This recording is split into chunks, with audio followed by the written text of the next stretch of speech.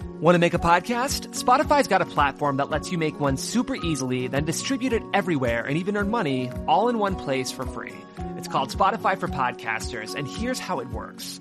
Spotify for Podcasters lets you record and edit podcasts right from your phone or computer, so no matter what your setup is like, you can start creating today. Then you can distribute your podcast to Spotify and everywhere else podcasts are heard. With Spotify for Podcasters, you can even earn money in a variety of ways, including ads and podcast subscriptions, and best of all, it's totally free with no catch. Download the Spotify for Podcasters app or go to www.spotify.com/podcasters to get started. Hey, welcome to the Screenwriting Life. I'm Meg LaFauve. And I'm Lorianne McKenna. We are professional screenwriters. We've worked together as a team and separately. We've worked on studio and indie films, live action and animation, from my work on Inside Out and Captain Marvel to my work in Pixar's story department on Up, Brave, and Inside Out. We are here to share our insights on the craft of screenwriting and also the life. How to not only survive the ups and downs, but thrive. We want to help you become the best screenwriter you can be and to reassure you that you are not alone on this journey. What is up, Screenwriting Life family? It is producer Jeff here with some good news. We are dropping a little bonus episode into your feed this week. Last week we talked about antagonists, and during our conversation we went off on a sort of unrelated but very valuable tangent about character problems and character wants, and how character wants have to be accompanied by problems that our characters are facing, especially in Act 1. And it was a really great kind of breakthrough moment for all three of us, and we really wanted to make sure that it got its own featured conversation. One of the things that's really important to us on this show and in this feed is that we have very clearly delineated topics, so that as you're going through our archives, you're finding valuable content that's not getting buried. And we really want to bury this conversation, so we're kind of releasing it as its own short minisode, if you will. So I know you'll love it. It's a great conversation, and I personally had a lot of great breakthroughs because of it. And we also included a listener question. So happy Wednesday, and enjoy the little cherry on top of what's already been a great week. I mean, in relation to plot, I wanted to say something else that I realized. I actually realized it last week, and we were on the Cinestory. We all mentored at the Cinestory lab, and we were doing a gig. What is this? We were doing a panel, I guess.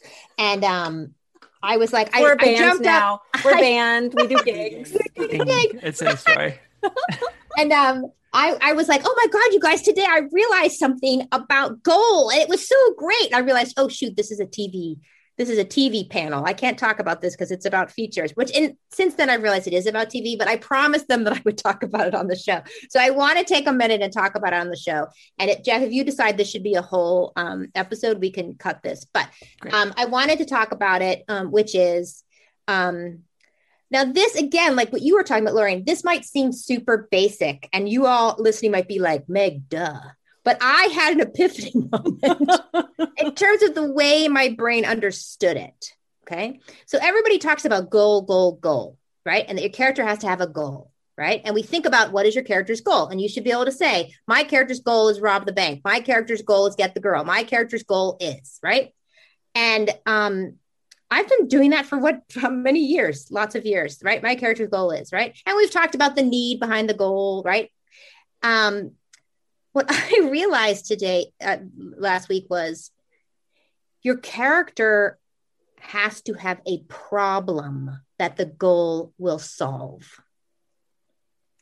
And it is the problem in which the vulnerability is, and is the access door for the audience to come in and want the goal with them. It is the problem that is so much more important to lay into Act 1 so that the audience emotionally is with your main character, because it's the problem that we can align to and now want the goal with them, because we also think the goal will solve this problem. And the problem is what I was missing. I'm not saying I was missing it, but, because, listen, first drafts are like, there's a lot going on. There's a lot of balls in the air, right? And you cannot even realize that either you've taken out the problem or you've made it so small and given it so little real estate or so little emotional context or so little time in the act that it's not even there really, right? Or people are just talking about it. It's not creating plot. It's not creating things for your main character to deal with. It's just this thing that people talk about. That is, no, this is the money of Act One, is really diving into that problem and letting me know the problem so that when the goal arrives, they can reject it at first, right? Because it might feel like, oh crap, that's like might be harder than the problem. But then they quickly realize, nope, this is a pretty big problem. I will go for that goal. We're in, but I'm in the car, put the seatbelt on, we're going because of the problem. Which is so funny because in the script that I'm writing, I just go right into, look at her, you believe in her, instead of I reveal the problem on page 10 of a 30-page pilot, right? So too late. Yeah. I have to move the problem on page 3, right? Like, or 1. And that's what I think of now when I think about plot. Like, how do I emotionally set this up so that now you can watch her be an asshole because you get what the problem is, right? Exactly. And now the plot starts to churn because I emotionally understand the problem this will solve. So suddenly the word stakes is starting to come into our discussion. But right, because the stakes, if you don't solve the problem, are what? The stakes to get the goal are what? And you've attached me to all of that. So now when challenges come in, like with an antagonist, which is our next discussion, you want them, that challenge has context. This is the biggest thing I want you guys to understand. It has context. If your character doesn't have a goal, a want, and a problem, there's no context to what's coming at them in Act Two. So it's just incident. It's just incident. It's not story. If there's no context to it, i.e., if I don't get by this person, I cannot get my goal.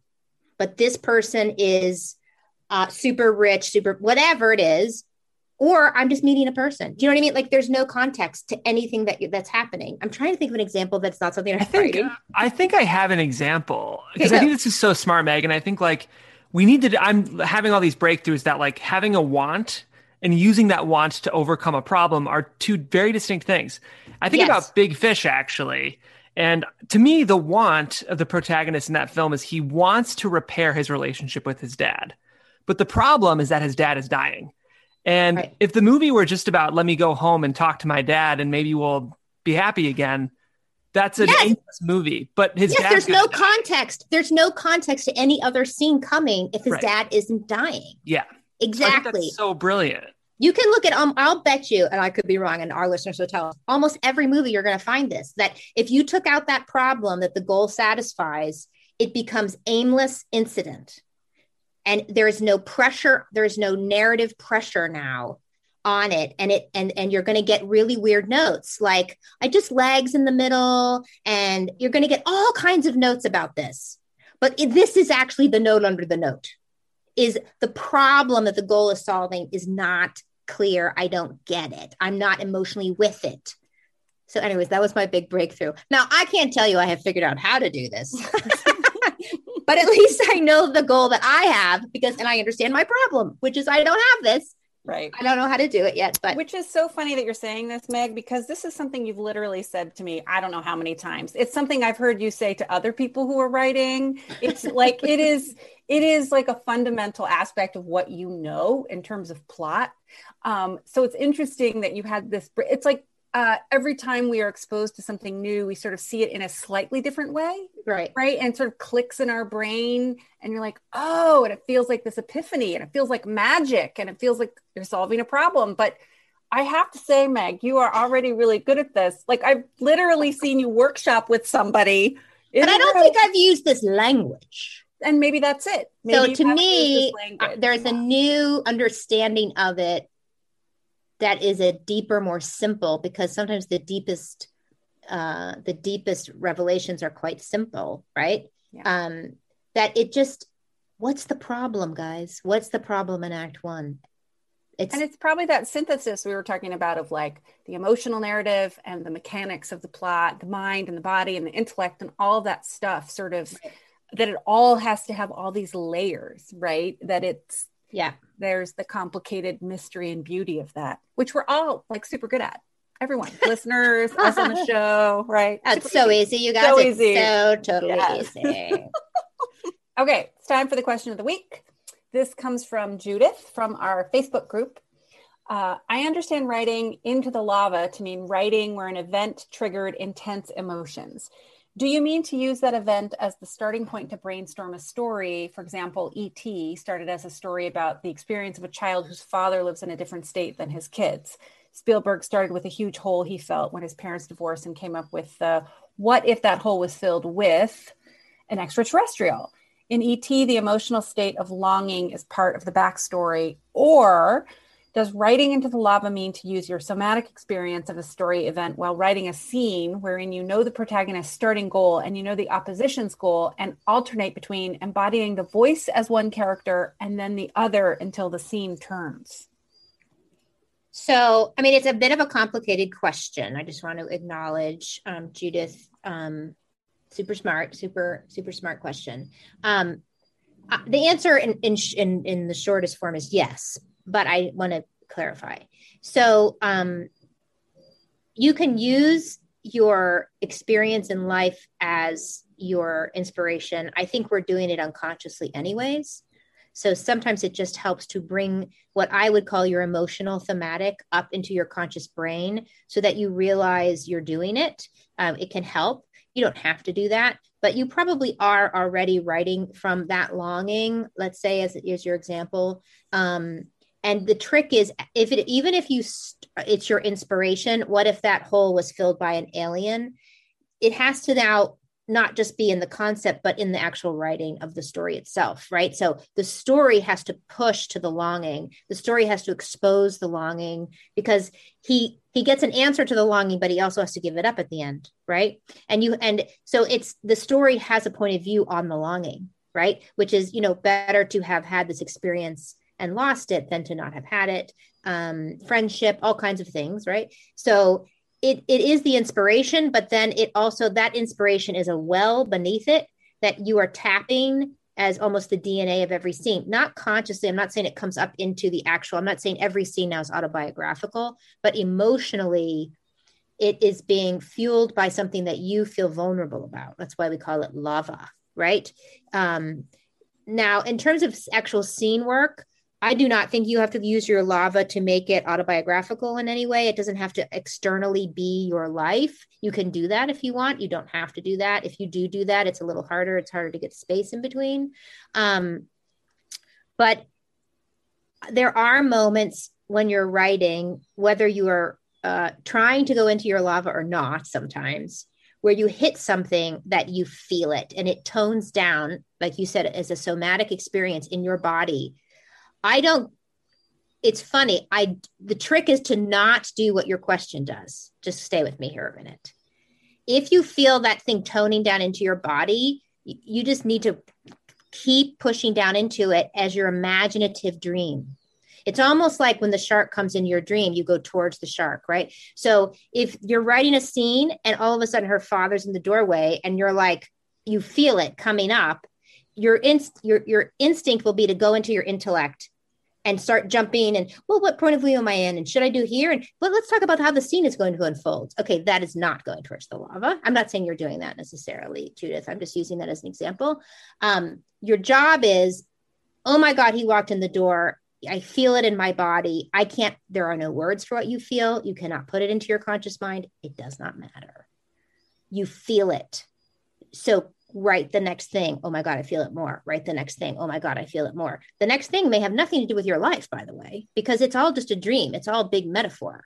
But all I want you to do is when that feeling comes up in your body is keep writing towards it. Keep writing into the scariest, most vulnerable thing that could happen right now. And that might be he turns around and leaves. That might be she punches him in the face. I don't know what the hell it is because it's your dream and your metaphor. Don't start intellectually saying why the scene doesn't work. Don't start saying why I don't understand how to do this scene. Don't say I'm a fraud. Don't say whatever it is. Don't say, well, this would never work, or she would never do that, or he'd never show up here, or 1,000 things are going to come flooding into your brain because your body's feeling it to stop it. That's the disconnect I want you to disconnect that plug of the thing flooding. You're never going to be able to disconnect it completely, but I want you to be strong enough in terms of your will to just write it. Who cares if it's in the script or not? It doesn't matter. But it came up. It's in your body. You're having that somatic experience. That's the lava. It could even feel like you'll die if you do it. Just write it. I hope that answers your question. And if not, Judith, let us know in the Facebook group. So I don't know, Lauren, anything to add there? I mean, I'm writing something really personal. It's not autobiographical, but it is in a way. Like the circumstances are different, but it is my story.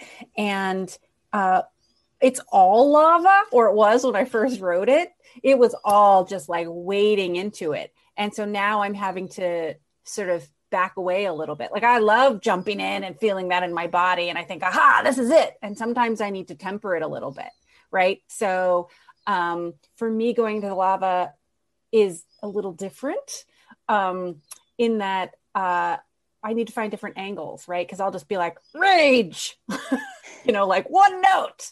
And I love it. That's where I'm in my happy place. But it's interesting. Can I just, and we don't have to put this in the show necessarily, Lauren, but the lava may not be big emotion. The lava isn't always rage or big emotion.